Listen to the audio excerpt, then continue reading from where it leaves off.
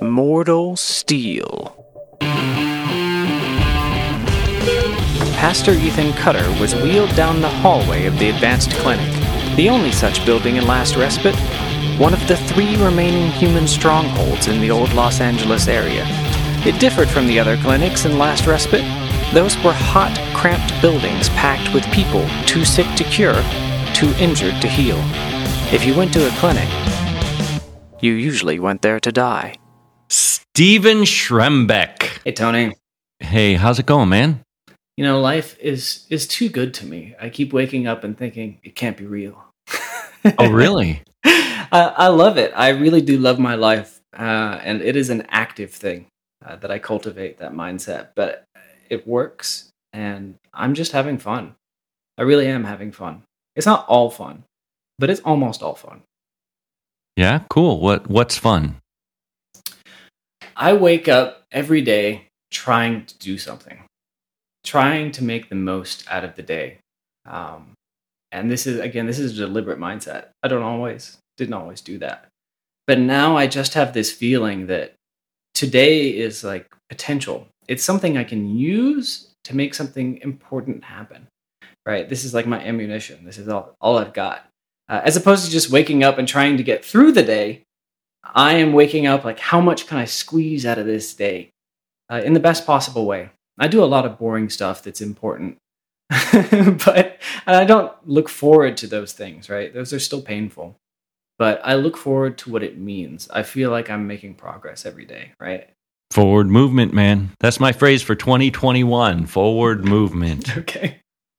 Well, I mean, how do you sustain that attitude? I mean, what is it that excites you? Yeah. What's the stuff that you're thinking of that gets you motivated? Most of it comes from feeding a passion, right? And it is a deliberate act of will. This isn't just something you get. It doesn't just happen to you. This kind of excitement and fulfillment, you have to build it. And the fire dies down just a little bit every day, too. You have to keep putting logs on it, right? I think that's a very apt metaphor. So what kinds of things excite me? Well, I mean, that's just unique to me, right? Certain kinds of projects, certain kinds of ideas get me really excited. You know, everyone's got their own thing. For me, it's tinkering. It's figuring out what the rules are for a system and then breaking them or seeing just how far you can press them. I am heavily motivated by curiosity.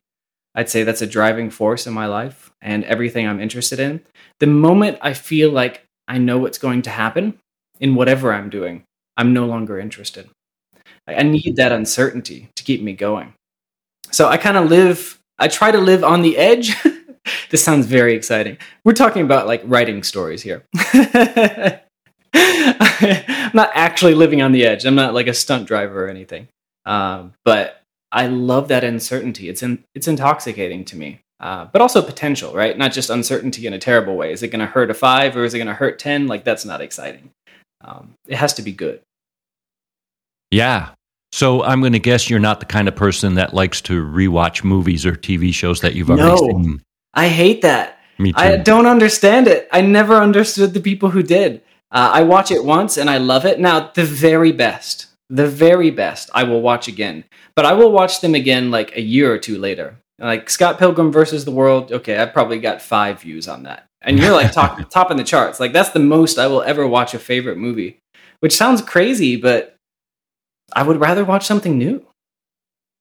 Yeah, agreed. Me too. Although recently I have gone back and started watching things that I watched about 10 years ago. And some of them I remember and I skip through those episodes. Yeah. I watch it, but what's funny is when I rewatch it, I watch it to find something new. Even then, I'm not just basking in what I already love. I'm still looking for the things I missed. And when I feel like there's nothing left there, I'm out. Yeah. Also, you're different. 10 years has passed. I'm different. Mm-hmm. And I see things and find meaning in a different way from it than I did 10 years ago when I didn't really... You know, I never liked Star Trek Enterprise. Mm-hmm. You know, the one with Scott Bakula? Yeah, I know what you're talking about. I watched maybe 3 episodes and said, this sucked. And I hated Jolene Blacklock. Not her, but her character to Paul. just recently have I gone back, because I don't watch that much television, but I'll try, I may watch one episode a night if I am really into the show. And I really got into Enterprise. And I came to really love the character of T'Pol. And I watched the thing from start to finish. And it's because I'm different. So what changed is you. It's like changing taste, right? You used to hate broccoli, now you love it, right? You have to resample things because you change as a person. Yeah, that makes sense.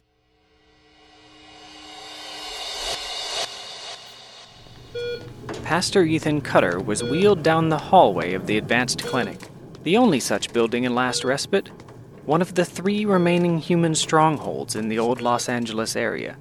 It differed from the other clinics in Last Respite. Those were hot, cramped buildings packed with people too sick to cure, too injured to heal. If you went to a clinic, you usually went there to die.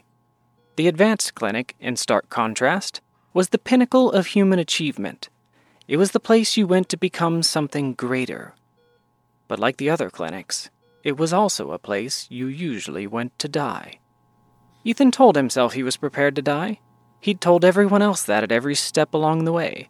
But as they prepped him for surgery, he found that he was actually terrified. Maybe it wasn't too late to back out. Dr. Marie Singer glanced at a rapidly beeping machine. Your heart rate's rising. What can I expect here, Doc? She smiled reassuringly and held his hand as they wheeled his gurney toward the operating room. This will be easier than any of your training until now. This next step is on us. We'll take good care of you. Just like they'd taken care of the first 3 candidates before him. The ones that had died on the operating room floor. He wasn't supposed to know about that.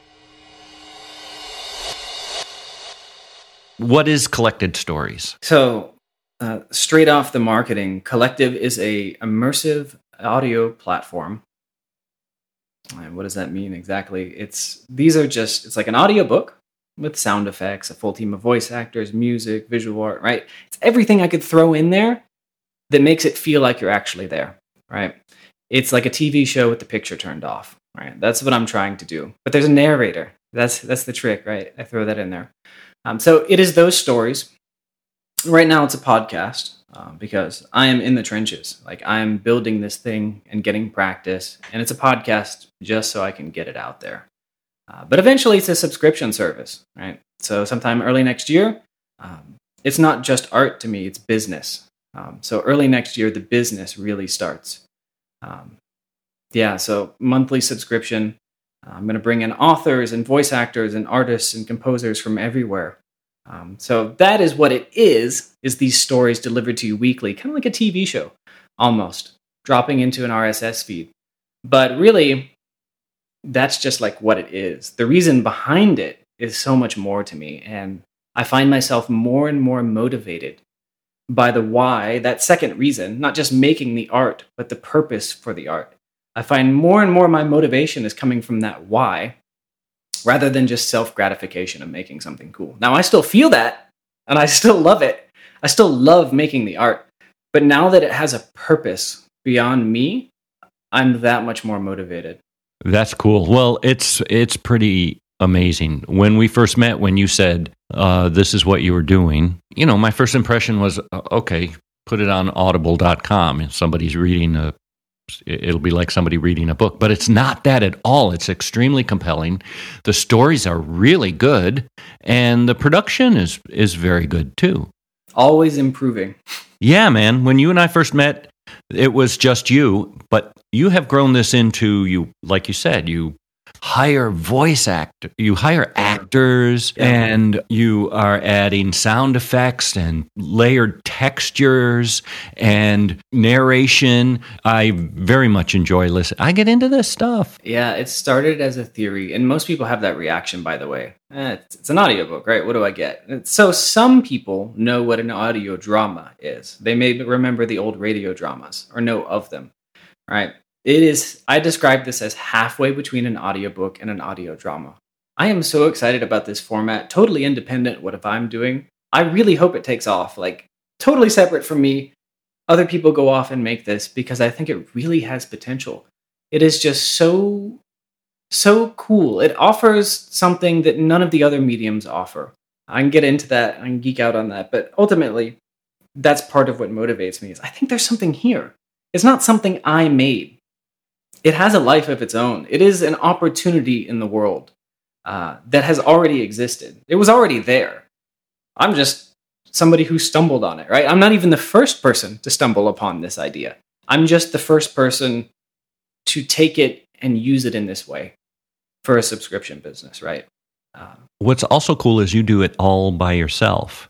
But, Yeah. but at least you're doing it right now by design. Other companies that are, what did you say, graphic audio? They have a huge budget and lots of people working on it. Why did you decide to work on this and do all the recording and editing and marketing and everything all by yourself? First of all, yeah, graphic audio is probably my closest competitor, right, in format. And huge props to those people. I love their productions. I think it is so cool. Like, I'm not trying to put them down at all. I see really no competition there. That's an illusion. But yes, at face value, it looks like competition. But yeah, they have big teams, big production, right? Compared to me, right? It's all relative. The reason I chose to do it alone, and I've been at this for 8 months, everything except the writing, right? I've been writing for 16 years, but not ever professionally. So 8 months on this skill set. Yes, I do the narration, I do the sound design, I do the directing, I do everything which is not the voice acting and the visual art and the music composing. But even then, I went in there and I did most of the music myself.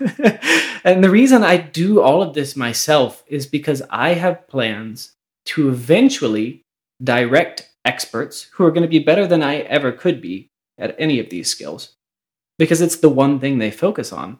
I know that's where I'm going, but I need to understand their problems. I need to understand how they think and how they build their part of the story.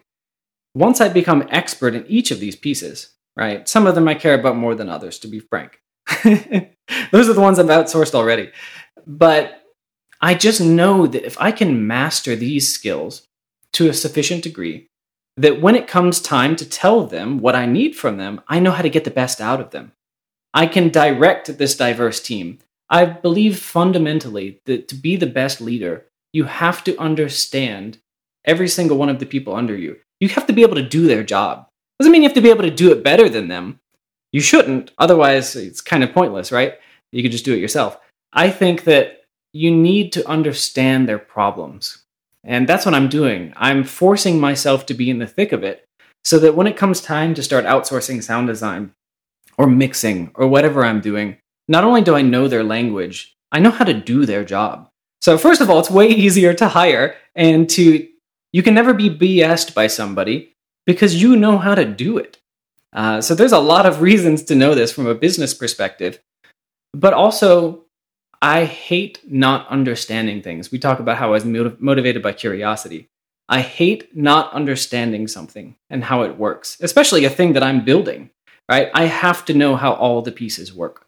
I don't need to be the best at it, but that's how I feel. So I'm learning how all the pieces work. I guess it's the fastest way to answer that. Yeah, that makes sense. You're acquiring skills that will make you a better leader and producer. Mm-hmm.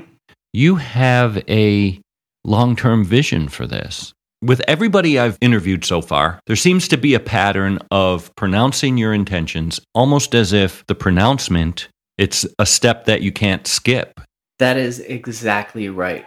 Plans are pointless, but they are also essential. I think that there's a famous quote here that I'm not quite hitting, but you understand what I mean. There is something intoxicating about saying 8-ball, corner pocket, and then lining up the shot and then sinking it, right? It is the intention to go somewhere that matters.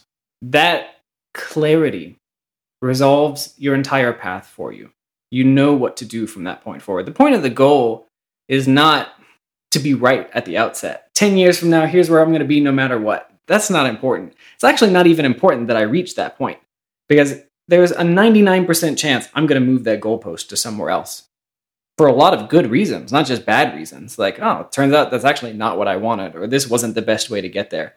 The point of putting that goal there is to give yourself certainty. It is critical to motivation, is the shortest way of saying that. And there's something about setting an ambitious goal and knowing that you will reach it that is just so intoxicating. It has a motivation of its own. And I think it's an important part of any plan. You can't simply do it. You can't just sit down and go, I could have sat down and said, I'm going to make some audio stories. That sounds like fun. Now, it's okay to start there to see if you're excited about it, right? That's actually the best place to start. Don't start by saying, I'm going to conquer the world with my audio stories. I'm going to take over the whole market. I'm going to put Audible out of business, right? You can't start with that. That's insanity. But you can start with, do I like this? And then once you realize you like it, and once you realize this is a thing, I could do something with this, that's when you set your big ambitious goal, right? And that's the right time to do it. And that's where I'm at. I have big ambitious goals. I've made them very clear, and they are incredibly motivating. And you've told other people about them. Yeah, so that's essential. I have always wavered on, should you tell people your goals or not? And this is a common a contentious topic. It depends. For me, action is so important. It is much more important for people to see me doing things and getting results than it is for me to tell them. And I get this gross feeling like, I'm going to do this. I'm going to be great. Because it just feels like empty promises. So the reason I like to not tell people my goals is because I want them to see what I'm doing and be shocked by it. Like, what the heck is this guy up to? Like, how is he accomplishing all this, right? I want that. But at the same time, you need to tell people because otherwise they can't help you.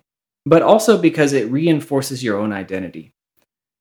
Once you've made that part of your identity, like, you can't not do it. Like, it is as if it has almost happened. And once you get to that level of self-confidence, you know that you can say something and you will either make it real or break in the process. And then that's when your promises really have power over you. Is when you know that, okay, I said I was going to do it. I have a at least reasonable path to get there. I'm either going to do it or it's not possible. Sorry for the wait. It's a chore just to get up at my age.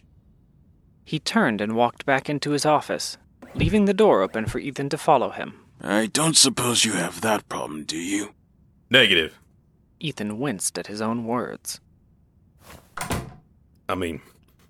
No, sir. Archbishop Gabriel Klein collapsed into his large office chair behind his desk and gave Ethan an undisguised look of exhaustion. Do you sleep? Ethan moved into the room, ignoring the 14 yellow warning marks that flashed around the room on his HUD, warning him of potential dangers like hidden weapons or secret entrances. Never mind that this was the office of his commander. Sometimes. Not like I used to. The Archbishop motioned for him to have a seat. Ethan didn't know how to tell the man that he didn't need to, that his titanium joints experienced no strain from standing. That, and even if he did feel discomfort, he could simply turn it off. Please, sit. Yes, sir. Ethan sat down without even considering it. That unnerved him. Had he chosen to sit? More importantly, could he have chosen not to? You're a member of a few accountability groups. Mm-hmm. Why, and what are they, and what do they do for you? So the foreword to that is, if I look like I have it all figured out, that is an illusion. It is an illusion that anybody has it figured out. Right? The metaphor is that it's a puzzle that can never be solved. Nobody can have all the pieces. It's not possible. What I mean figured out, I mean have it all, like no doubt as to what they're doing. No doubt, fundamental, even the thing I just told you about, the promise that I'm like, I'm going to hit this huge ambitious goal. Of course I have doubt about that. Of course I have doubt about every single thing I'm doing. Now, to varying degrees. Nobody has it all figured out. So that's the preamble to this. The second part is that I have a long series of starting and giving up on projects. Oh, really? For the past, forever. For the past forever. So it's the same pattern over and over again. Every few months, new fascination, way into this, start to get self-doubt, right? Crash and burn. It's just slow anxiety creeping in. Can I do this? Is this going to work? Do I really want to do this? That's the real kicker. Do I want to do this anymore? Right? It always erodes it. I move on to the next thing. This time is different. And the reason this time is different is that for the first time in my life, I'm not going it alone on something very important to me. And that has made all the difference. So I am in accountability groups. I'm in an accountability group. With me? I'm in for creatives. Yeah, I'm in your accountability group. We're in a couple I'm in group. a goal setting and accountability group on a weekly basis. I am in a business accountability group. I have a creativity coach. I have a productivity coach. I have a health and wellness doctor expert, right? I have a psychiatrist. I have surrounded myself with so many people that I cannot possibly fail. In fact, I actually promised myself yesterday I would remove the F word from my vocabulary because it's not useful to me anymore. So I'm going to stop using it from this point forward. You and I are so much alike. I cannot stop now, and that has made all the difference. And it sounds so crazy, but I have always had this feeling that if I didn't do it myself, it didn't count. Which is absurd. It was a complete misconception. First of all, nobody ever does anything alone. Well, first of all, you are doing it all yourself. I'm doing the important parts, right? What you're getting help with is the mental stuff. There are things that I start and don't finish as well, more than I care to admit. And I wonder if there's a connection between that and not going back and watching TV shows again. Because once you get into the grind, it's like, okay, I've done this before. It's not new. Even though you might have a plan, a long-term plan, when you get down to the daily, it's like sometimes it's often the same thing over and over. And I wonder if that's connected. So I've done a lot of soul searching on this, obviously. This moment happened to me really early on in this process for this goal, right? Why is this time different? I had to ask myself that. I have stopped dozens of times on projects of this size. Why is this one different? And I just had this moment where, like, I have the same pattern over and over and over again. So part of it is ADHD. All right, that's absolutely a part of it. And that's really just the same thing as normal human problems with a couple of the dials turned up, all right, to varying degrees. One of those is novelty seeking. That is the desire, again, part of why I'm motivated by curiosity, is the desire for novelty, to see new things, to think you understand something, but instead get back a different result. The unexpected, right? Seeking that out, new experiences, more stimulation. So to some extent, once I've gotten to a point where I feel like I kind of get it, it makes sense that motivation would start to waver and something else would start to look more interesting. It's always replaced by another project. So to some extent, it was that. Some of it is when you're by yourself, it is an echo chamber of your own thoughts and doubts. All you have coming back to you at some point is your own anxiety, bouncing off the walls over and over and over again until that's all you can hear. It doesn't matter how much you want to do it anymore because you're just crushed by your own doubt. There's nobody to step in and say something, even if you know it to be true. This isn't about logic.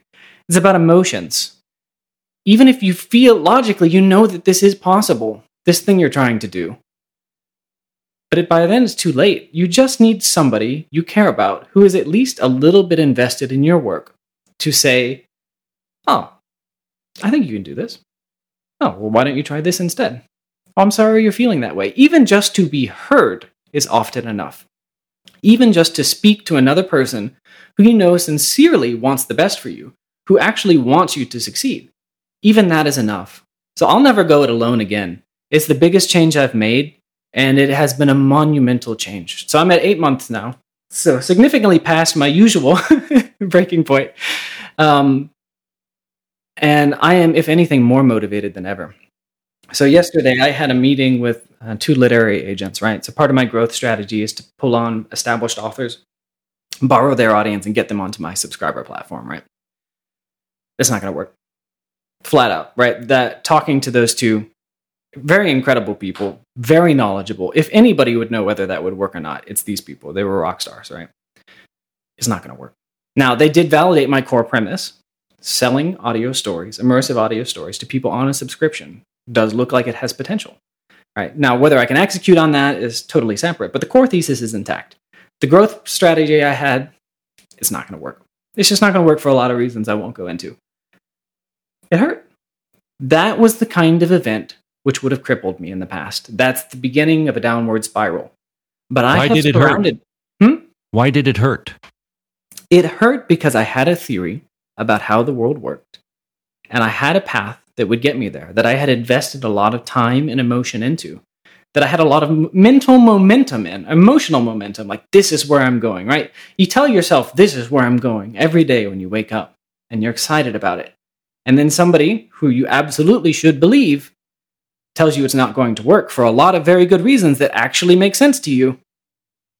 You should take the sane thing to do is to tear it down, right? Some progress is destructive. I told my productivity coach this yesterday.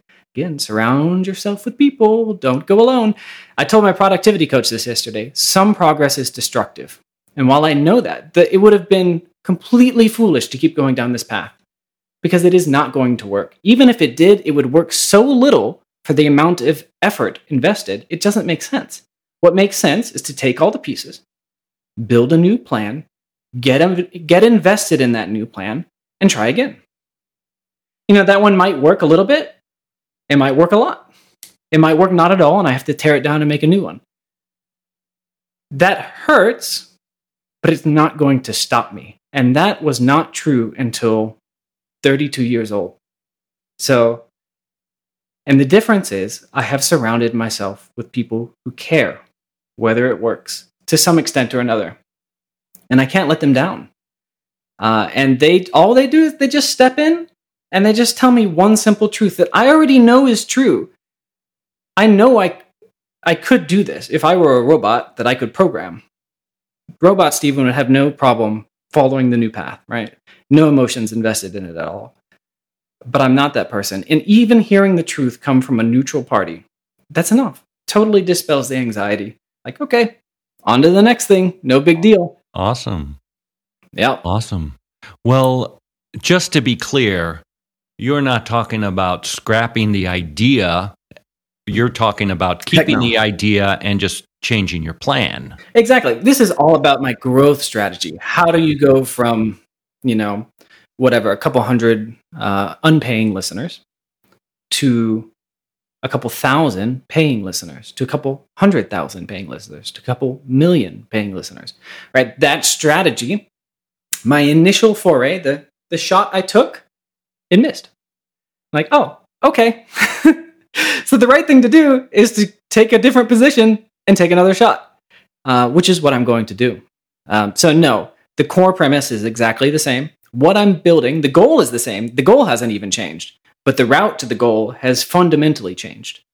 And that's okay. It hurts a little to have that broken down and to have to start over again with a new plan.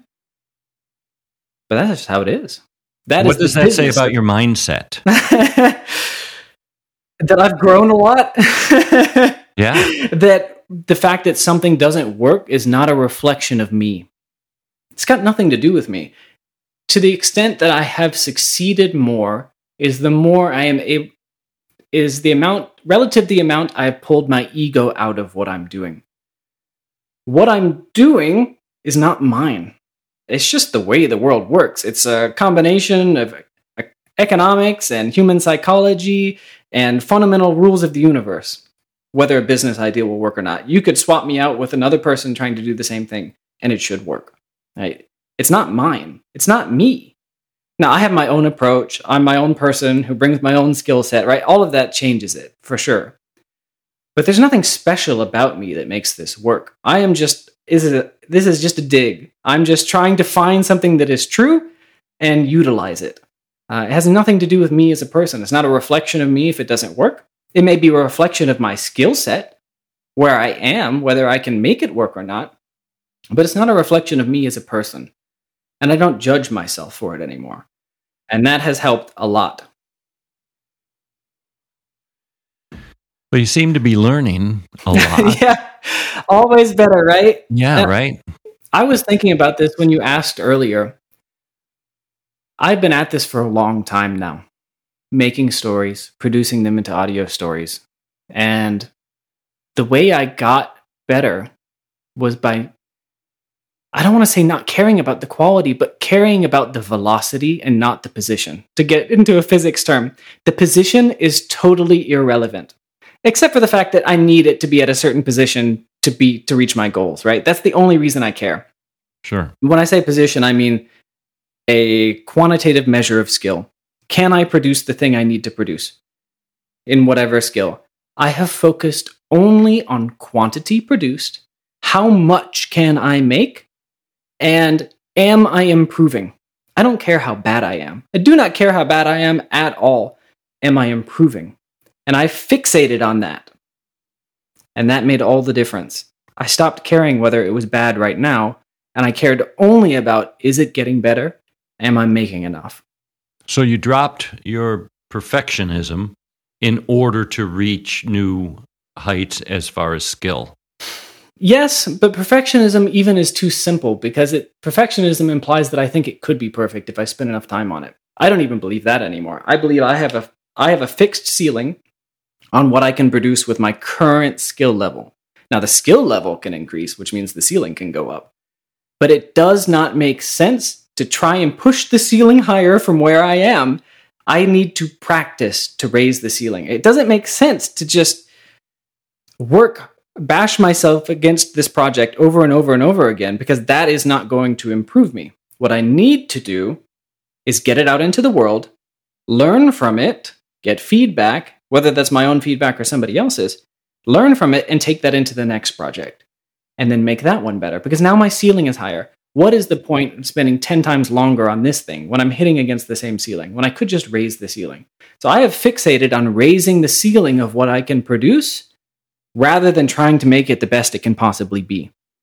Because I have seen more gains faster, paradoxically, by caring about the quality of the work. Like, I am trying to push myself, but the moment I feel like I start hitting that skill ceiling, I'm getting diminishing returns. Like, yeah, okay, I could spend 10 more hours on this sound effect to get it perfect, but I'm not going to learn from that. Or will I learn from making 100 more sound effects like it in that amount of time? And the answer is obviously the second one. And I have grown so much faster because of it. So what you're interested in is seeing a progress growth as far as skills.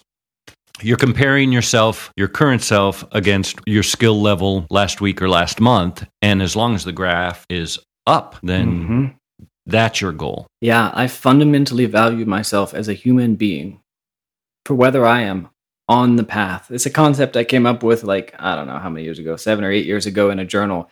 The path being a line that moves up and to the right. If I am improving as a person, and you kind of know whether you're improving or not, whether you've gone horizontal or down, you know pretty quickly whether you feel like you've made progress lately. If I am making progress, I am satisfied with myself as a person. Now, I try to crank the knobs on that progress to try and improve as much as possible, but I don't value myself for how fast that goes. I value myself for, am I sincerely trying to improve myself? If yes, and I am growing as a person in some way, we're good. That's all I ask of myself in life. Am I improving? Even a little bit, even a tiny, tiny, tiny bit, it counts. I call that being on the path. You're either off the path or on the path. And when you realize you're off the path, all you have to do is say, okay, I'm back on the path now. I'm going to go improve myself again.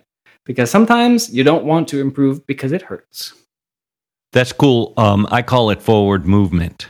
It helps me sometimes to create a phrase like that. Forward movement is, I call it that because it's meaningful for me. But if it's not meaningful for somebody else, then they can find their own phrase. Yeah, sure, make your own thing. But that's like the ultimate gut check. When everything is crazy, everything is going wrong, nothing seems to be going my way.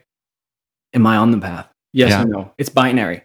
If yes, I'm doing the right thing. It literally does not matter what I'm doing or whether it works or not, because I'm doing the right thing. If no, that's the only way I could be doing the wrong thing. I could be making $1 billion a year and not improving myself, and I'm doing the wrong thing. That's how and I you feel. don't mean in a narcissistic way. You mean in a healthy way. Yes, absolutely. But because to improve myself in a narcissistic way would not be improvement. So it would be because that's not what I value. It's not who I want to be. And I would not consider that improvement. I would consider that an illusion.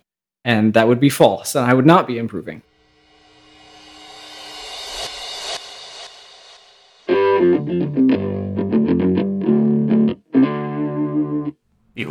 You let it out?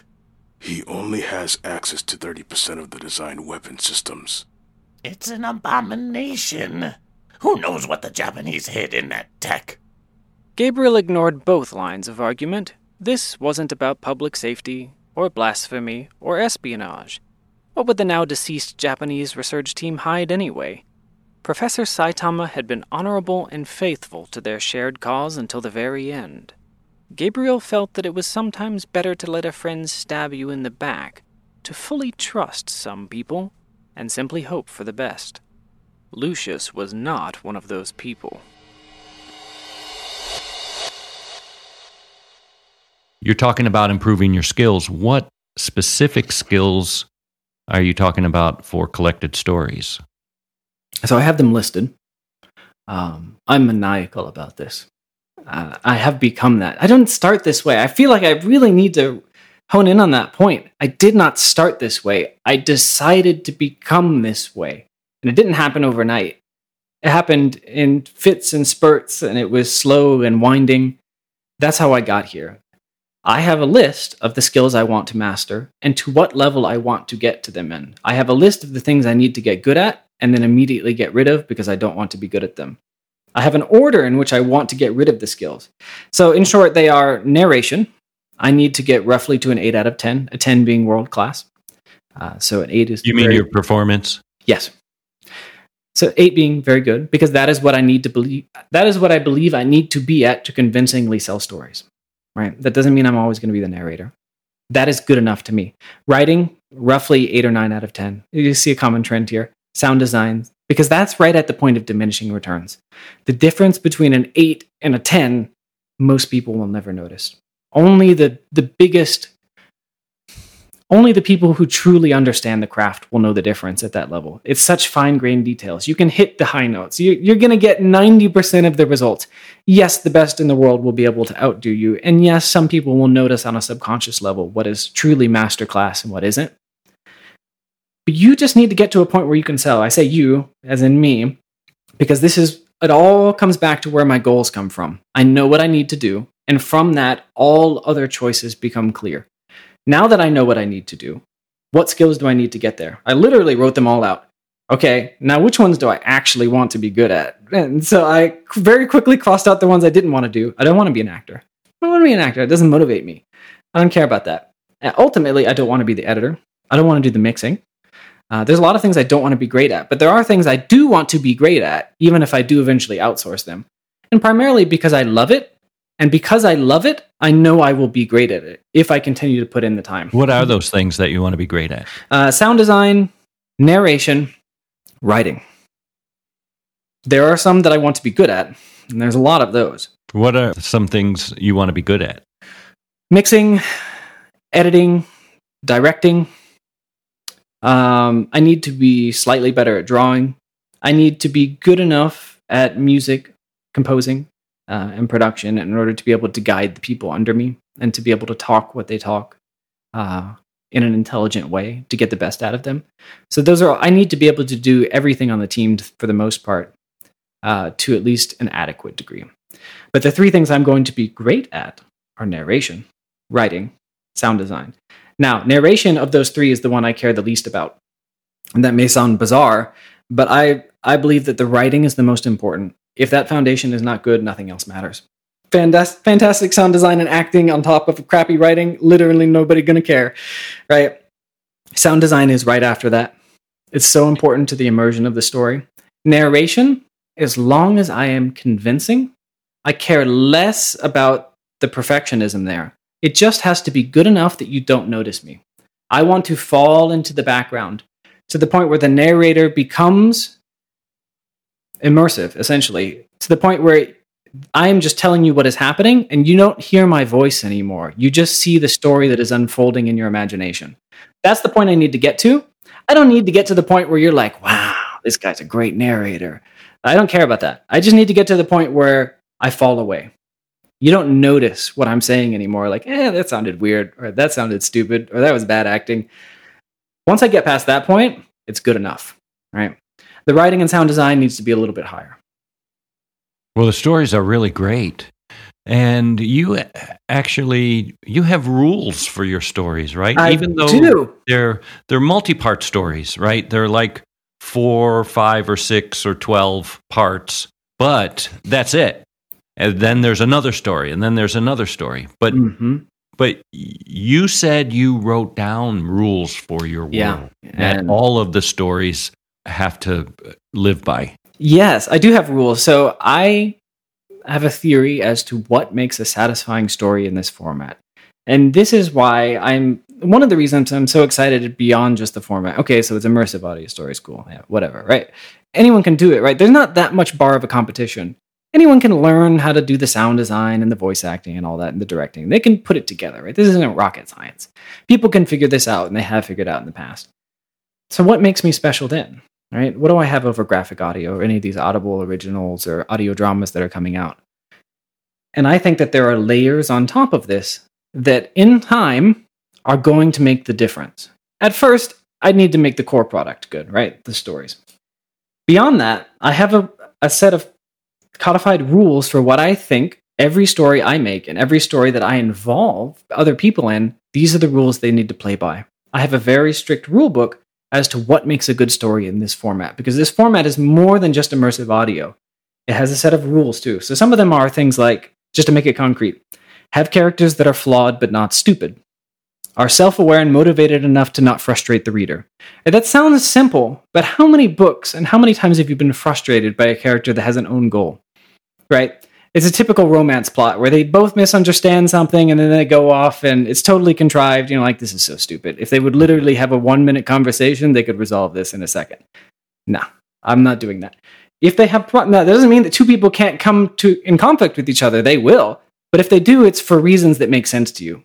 In fact, that is because the next rule is most conflict comes from hard choices, opposing but plausible worldviews, or forces of nature, not own goals or deus ex machina.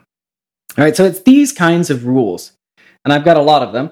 Did you make them up yourself, or? Yeah, I mean, but everything is derived from something else. But yes, these are rules that I have codified, and every story I write will follow these rules to the T. Why? Why do you have rules that all your stories have to adhere to?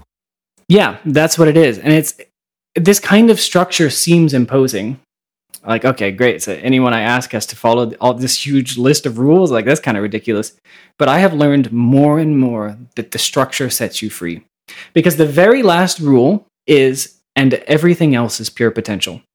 Because human beings, the way our brains work, we do horrible in a vacuum. Limitless possibility is the worst possible thing you could do to creativity. It sounds insane to say that, but the moment you start adding structure, if you give somebody a blank canvas and like a marker and you say, make something wonderful, they're going to be like, don't know what to do. But if they're like, you have to do this, this, this, and this, you can only use these colors, you can only use these shapes, now watch them go. And they'll just go right into the task. It's crazy. Too much ambiguity is bad. So all of these rules pin you in. Now, they pin you in such a way that anything inside these boundaries, is going to be a good story, right? And there's so much space left here for potential, it doesn't even matter. There's infinite stories still within this space, to get mathematical. Well, there are only 8 notes on the piano. Yes. Yeah, you're right. That's a great point. Exactly like that. The structure sets you free. So I'm pinning you into a specific kind of structure. And I think that something else that I'm excited about is, how can I make that even cooler? How can I make this not like a top-down thing where I'm hitting people over the head with, you forgot rule number 7 here.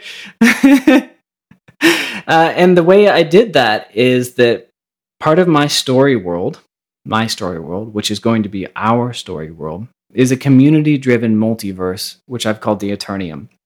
And this is a very fancy way of saying that if you make a story on our platform, it isn't just a story.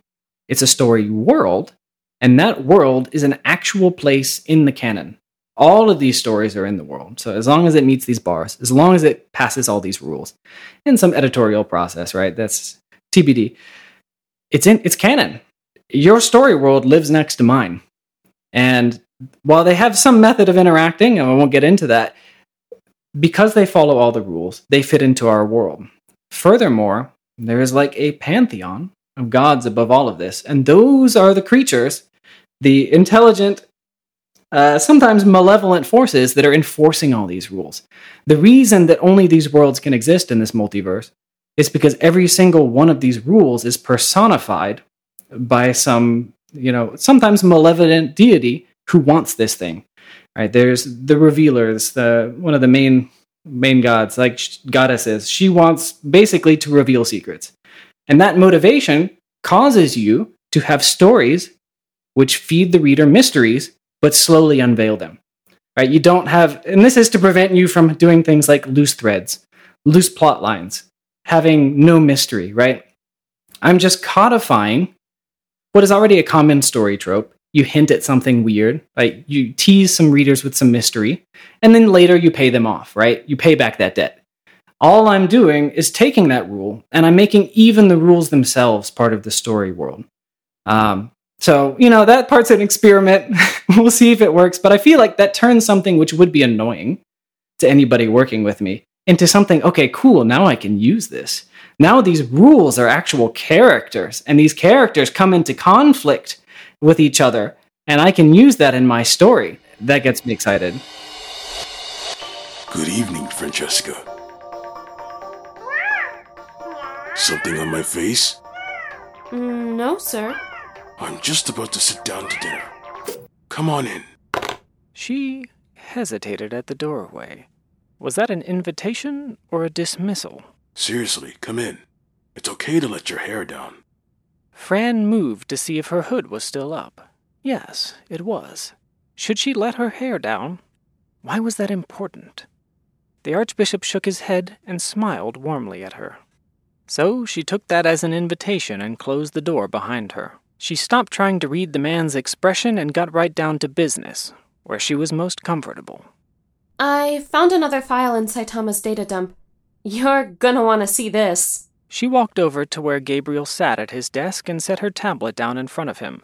Fran swiped through the blueprints, stopping on the artist's impression of the final product, which was incredibly dramatic. Gabriel stopped chewing, his eyes opened wide.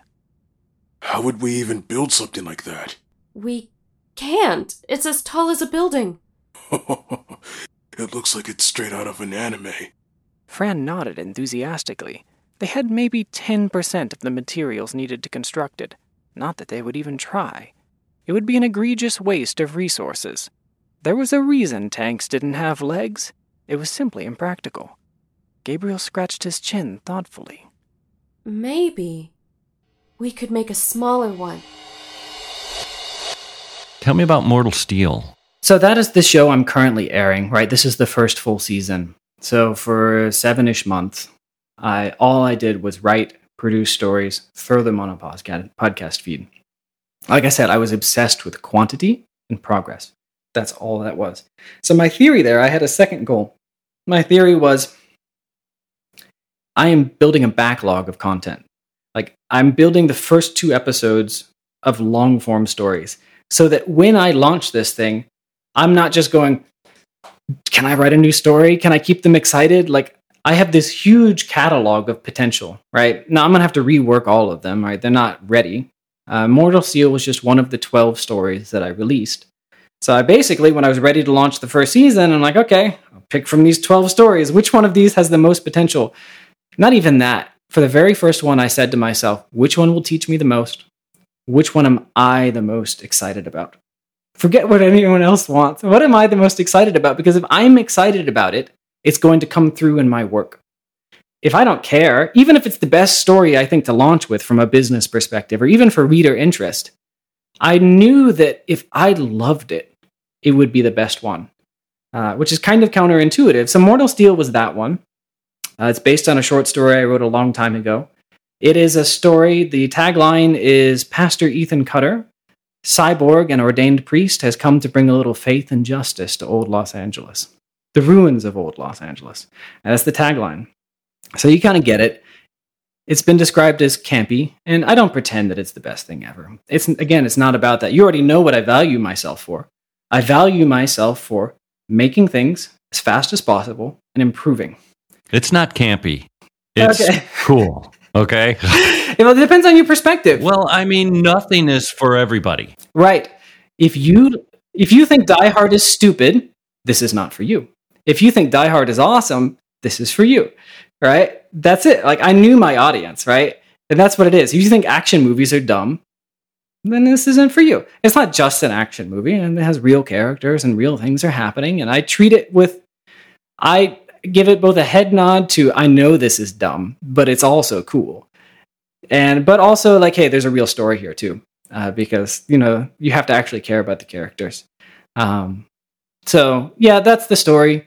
What I'm most excited about is not my story or what I wrote. It's the people who brought it to life.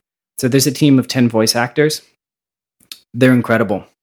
They really are. And these people are essentially volunteers, right? They were paid a pittance, more or less, and the promise of, I promise there will be more stories in the future. We're going to make money eventually, right? They were paid mostly on promises. And they killed it. They really did. It is incredible what you can get out of people who are motivated to help you with your cause. Not even because it's your cause. It has nothing to do with me. They are motivated to work on something cool. And that is what I focused on for this production is, how can I make this seem so cool that people would be dying to be a part of it? And that's what I did, and that's what worked. It has nothing to do with me. What was it like working with voice actors for the first time? It was initially terrifying.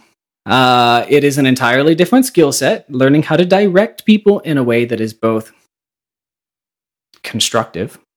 So all you theater people out here, you already get it. Like, you don't need, you're not learning anything, but in a way that makes the performance better and what your story needs. Most importantly, better is like, what does that mean?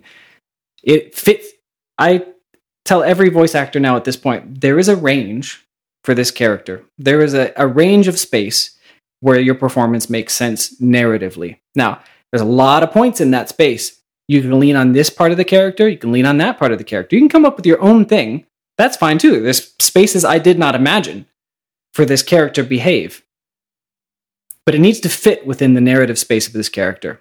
There are ways to perform this character that are completely contrary to what is necessary for the plot and for the story and for their interactions with other characters. So you have to be in that space. It is my job to get you into that space, right? And to get the best out of you, right? There are better points in that space as well. My job is to make it so that you fit the character. Your voice fits the character. Beyond that, the rest is your art. I'm not going to micromanage you. I'm not going to tell you how to do anything. Beyond, it needs to fit the story. And if it fits the story in a totally unexpected way, and by the way, even the main character is totally unlike what I expected, totally unlike how I wrote him. But it's awesome. And that's what matters. It's awesome. I didn't say you need to sound like this. You need to do this. In fact, all I did is I always say, hit me with your intuition first. I don't want to tell you what it is. Let me tell you who they are, where this character comes from, their purpose in the story, because you need to know what my end goal for the character is. As long as you get there, the rest is your art. I do not care. So that's my directing style now. I was absolutely terrified, and I probably made a lot of stupid decisions early on where I was unwilling to push them into that space because I was not confident yet in my ability to do that, right? Because they know so much more about this than me. They're actors, right? Some of them are new, some of them are not new. They know what they're doing. And this is debut director, I do not know what I was doing. But when I showed up, and I got this advice from you, Tony, when I showed up, I opened with, I have no idea what I am doing. Please give me feedback. That said, here's what I need you to do. Right? I just flat out, I opened with, I'm not pretending to be an expert here. So if I'm doing something dumb, tell me. Otherwise, this is what I need. And I think that made all the difference. And they were totally willing to correct me or to insist And it made a big difference. We were teammates instead of a top-down thing. Mm-hmm. So now it's old hat. And now I can do it no problem. Awesome. How did the mechanics of it work, though? So for the recording? Yeah. So did you get all the actors all in the same room, or did, So I'm very open about this. The cost of producing Mortal Steel was $1,400. Approximately, right? Plus or minus some plugins and other software I'm forgetting. Not bad. How many episodes? 12. Okay. 25-minute episodes with, full design, sound design, music. Now, obviously, I'm doing all the post-production myself beyond the art and the music. But still, $1,400 ain't too shabby. And I know the next one, I know it could be cheaper too. I know how to make it cheaper. Mm-hmm. I'm not going to. But how did the actual mechanics of the recording, working with the actors go? Yeah, this is related. So we are recording asynchronously. What happens is I deliver the script.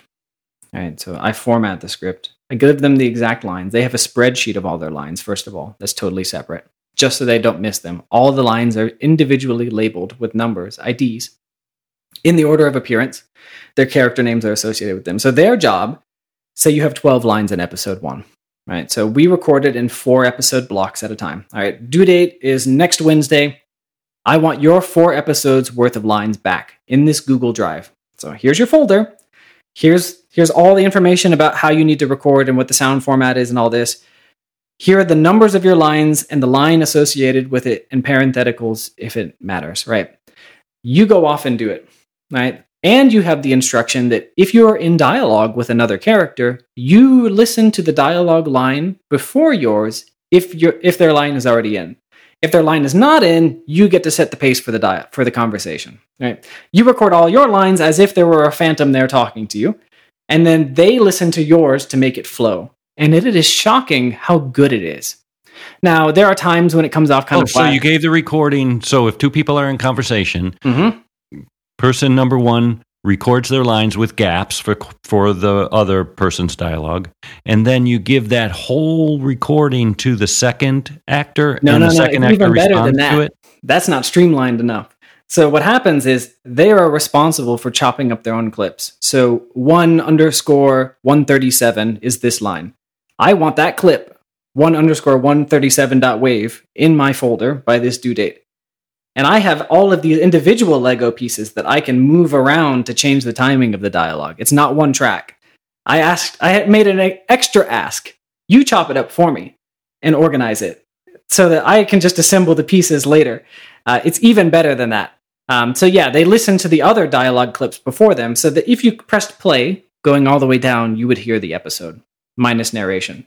So the whole show was recorded with 11 people talking to themselves in a closet, or wherever their recording space is. No person talks to themselves live. Wow, so they were never in the same room. Nope, not once did we ever talk together. And I mean, I challenge you to listen to it and see if you can tell. There are some times when it falls a little flat. It comes with the territory, but that kept costs down. No, I thought it was great. Yeah, so it works. And it's very important because it kept, from a business perspective, because it keeps costs down. All of these people have day jobs. They work in bars, they work retail, they work customer support. And some of them work overtime, right? They're busy, right? This is their passion. So when they're coming home at 11 o'clock and they have to get their voice lines in, the last thing you want to tell them is, hey, you have to be here at this time for 2 hours to record the 2 lines that you have in this episode. It's an ask too much.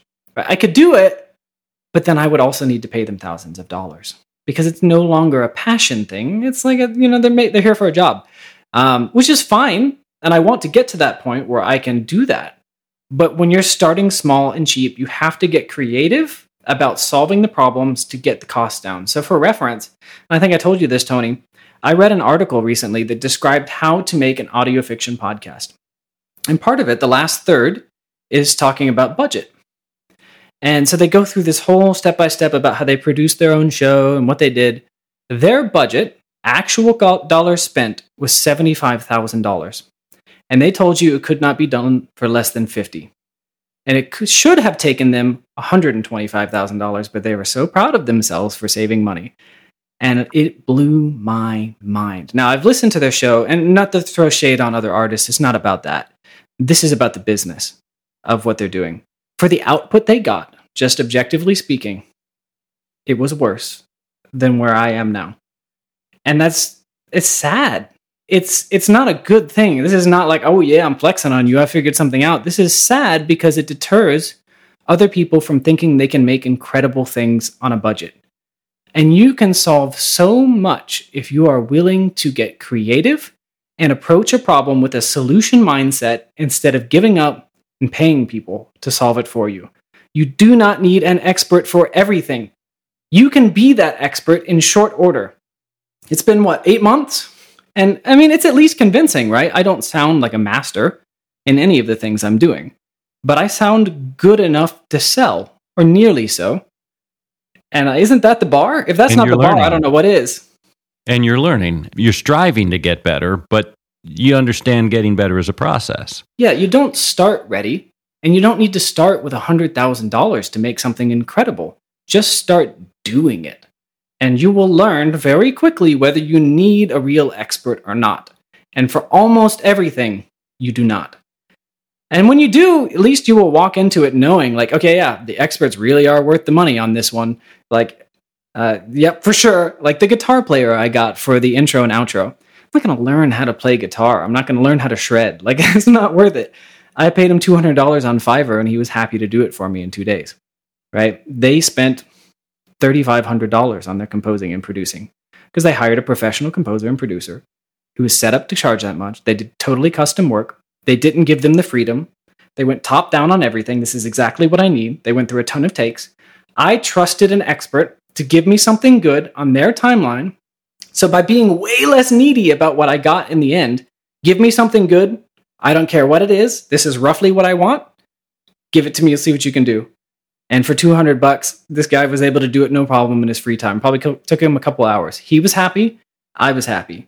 Nobody got hurt in the exchange. I like that because he's the one composing the music. You wanted him to be moved by the story. I will tell you that I charge a lot more than that to do a show.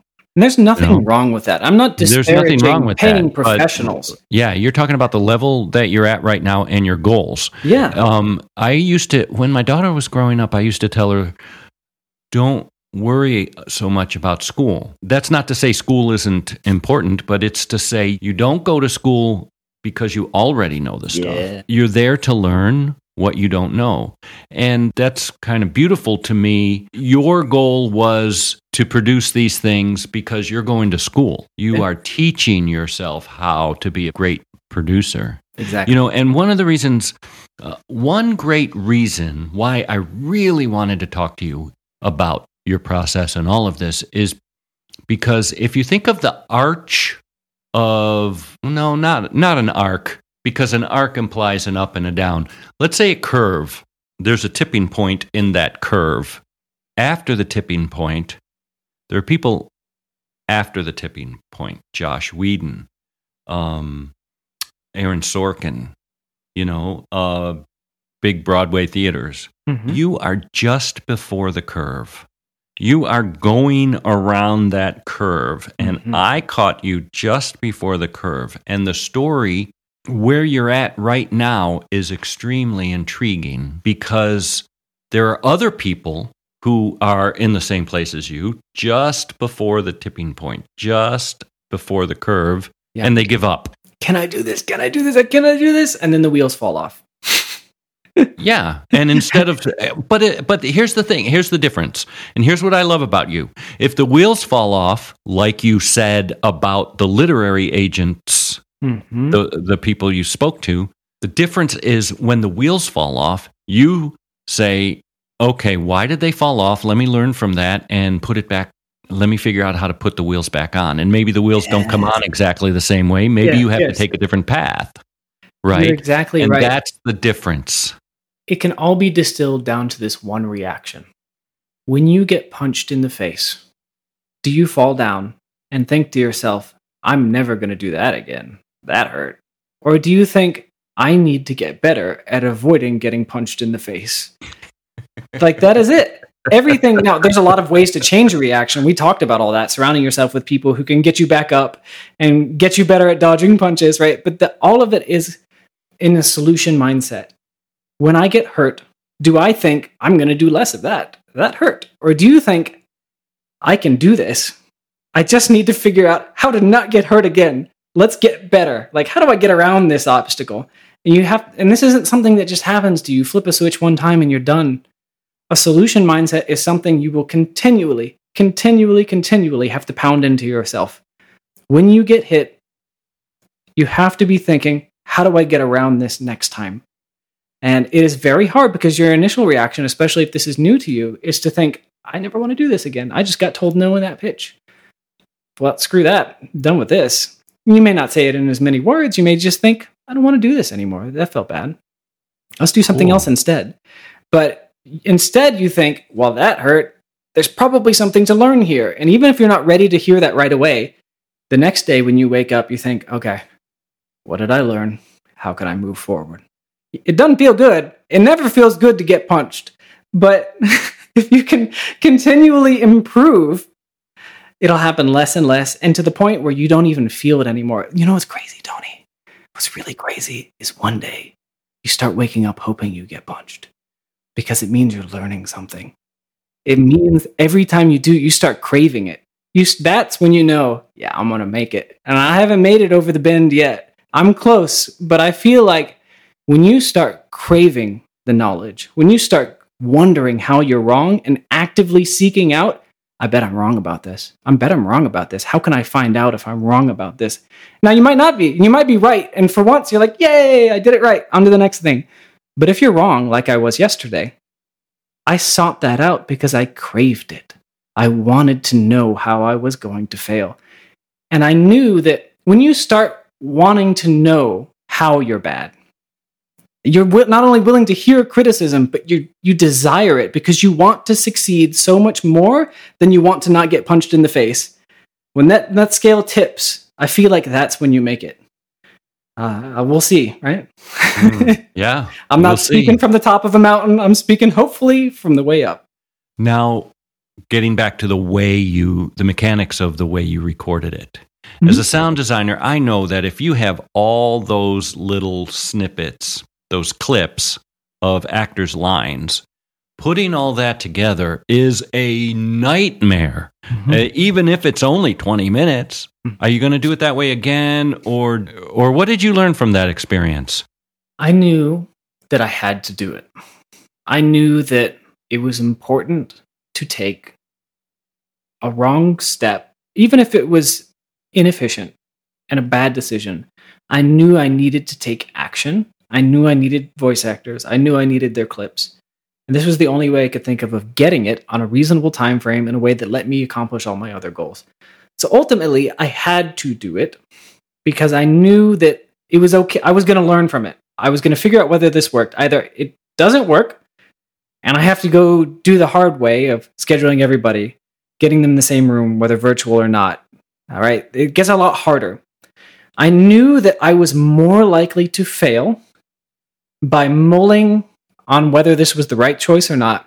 I was more likely to fail because I did not take action and I overthought it and I gave up and I did something else than I was to fail if I did it wrong and it was hard work in order to make it work again. So the short answer is it took about 6 hours the first time. I measure every single step of my production just to get more efficient. So the first time it took about 6 hours. The second time it took about 2 hours. Not that hard. I have it down less than that now because I got good at it. Because like anything else, it's a skill. And like anything else, you can figure out how to do this. So now I have a way of recording my narration that makes it very simple. I literally just clap and I say the numbers of the clips because they're all numbered, right? Remember that? They're all numbered. I say 48, 47, 47, 48, 49. I sound insane, right? No, that's slating. That's called slating. You know, the old movie clappers? Mm-hmm. Yeah. They're a slate and they would put the chalk in the scene number and stuff. Again, another idea came from you. Tony's advice is great, everybody. And then by threading it that way, he can't say it, but I can. So it made a huge difference and I can do it. And yeah, there are some drawbacks, but there's a lot of upside for an independent producer. So don't be afraid to break the mold if it's forward progress, if you're going to learn something. Worst case scenario, it failed miserably. I'd have to go back and do more takes. We schedule some point in the future where we can start recording episodes. It was recoverable. So I knew that I would learn something, and if it worked, it would make everything easier. I could have recording done in 3 weeks, and I don't have to do anything. I literally just directed them each for one session. I just ran through 10 lines or so for each character. We narrowed down their voice, and the rest was like, okay, have fun, see you later. And their clips just started showing up in the drive. Now, of course, I had to push people for deadlines and all that. But for the most part, these guys were professional, guys and gals. They were all professionals. It was shocking what a group of volunteers put together by themselves with nothing but a set of rules that I cooked up on the fly and motivation for a project, for a dream. It's shocking what you can accomplish. Thanks, Stephen. Thank you very much for talking and sharing some of your experiences. If you were to give any advice, let's say there's somebody listening who is just before the tipping point, just before the curve, and their wheels fell off, what would you tell them? You have to know why you're doing what you're doing. Are you running away from something? Are you building something? And I had this realization talking to another person. Again, giving advice is a great way to learn about yourself. I realized that there is no right path in life, which is why I go back to my metaphor, the being on the path or off the path. It's not why it's more complicated. Is it the right path? There is no right path. There are aspects of your personality that you can emphasize. There are dreams, and all of them are valid. Some of them have trade-offs. Some of them have pros and cons. They all affect your life in some way. But once you've chosen one, understood that none of the other paths are better than this one, this thing you chose to make, which you believed so dearly, and up until this point, you're sitting there, you're looking at your car, all the wheels are off, to go back to that metaphor, you're thinking, do I want to put this back together? Do I want to get back together and try again, even though it hurts? This path is not better than any other. Those other paths are not better than this one. Now, you may find out that you actually, truly, do not enjoy this path. That's fine, move on. Don't judge yourself for it like I used to. Don't judge yourself for it anymore. But if the thing is that you're just avoiding pain, know that all those paths have breakdowns on them too.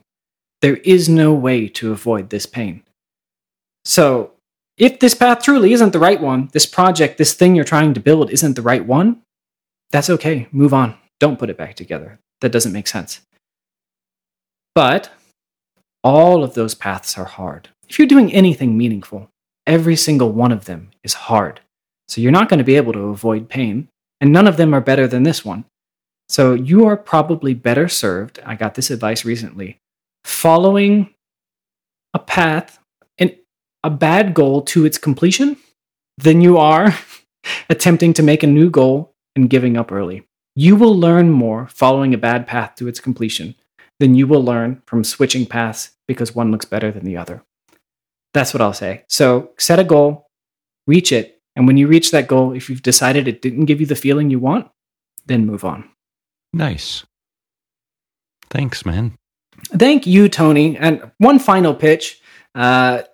Tony is incredible. I have learned so much from him as a creative coach. It really is one of the reasons that I am still on the path for this goal and not on something else. And I'm not just trying to butter him up. It really is a fundamental piece of success. It doesn't have to be Tony, but it should be somebody. You should have somebody in your life who cares about what you're producing, no matter how bad it is.